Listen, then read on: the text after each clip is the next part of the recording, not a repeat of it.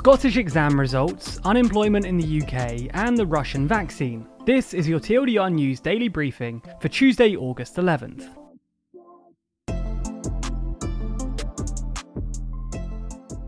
Today's Daily Briefing will start with an update on a story that we reported on yesterday. Following an apology from Scottish First Minister Nicola Sturgeon, the Scottish Education Secretary, John Swinney, has announced that the 125,000 exam grades that had been downgraded will now be reversed. The reason they were originally downgraded was because of concerns about grade inflation. As teachers set the grades for their pupils based on estimates, there was an increase in higher grades and an increase in the total population who passed this year. This is still a concern, with the Scottish Government claiming that this year's pupils may have an advantage over other pupils from other years. They have, however, claimed that overinflation is outweighed by a concern that people from working class backgrounds may feel that the system works against them and may lose faith in the system.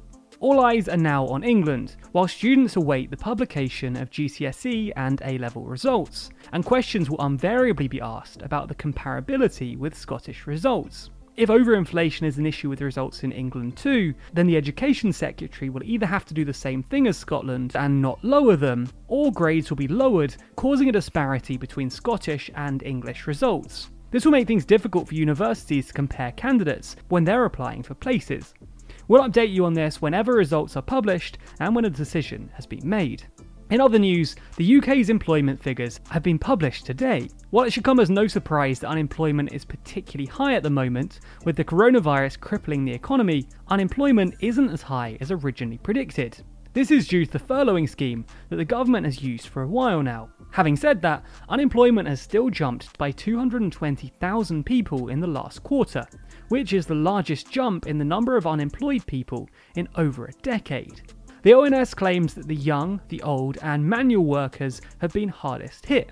It should also be noted that those on 0 hours contracts, those who have been furloughed, and those who are on temporary unpaid leave are not counted in these figures.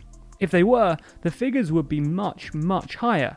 Consider just those being furloughed, who account for nearly 10 million people on their own.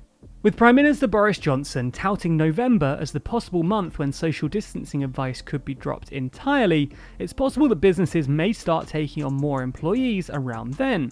However, it's also possible that social distancing advice isn't dropped due to a resurgence in cases over the winter.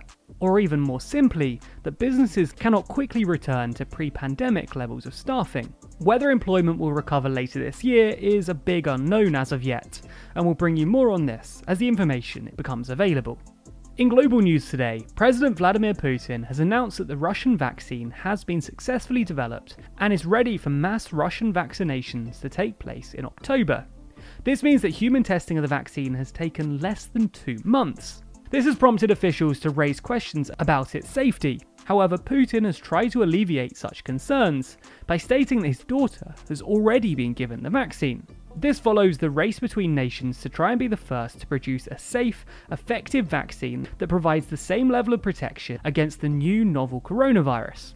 Russia has already made the comparison of this race to a vaccine to the space race, naming the vaccine Sputnik 5. October will show whether this vaccine is safe and effective, and whether mass vaccinations will allow society to go back to normal. We'll be sure to report on this in either a daily briefing or in a standalone video in the future. For those of you who think the news is too long, have a read or listen to the next daily briefing tomorrow, and you can subscribe to the newsletter at tldrnews.co.uk/daily.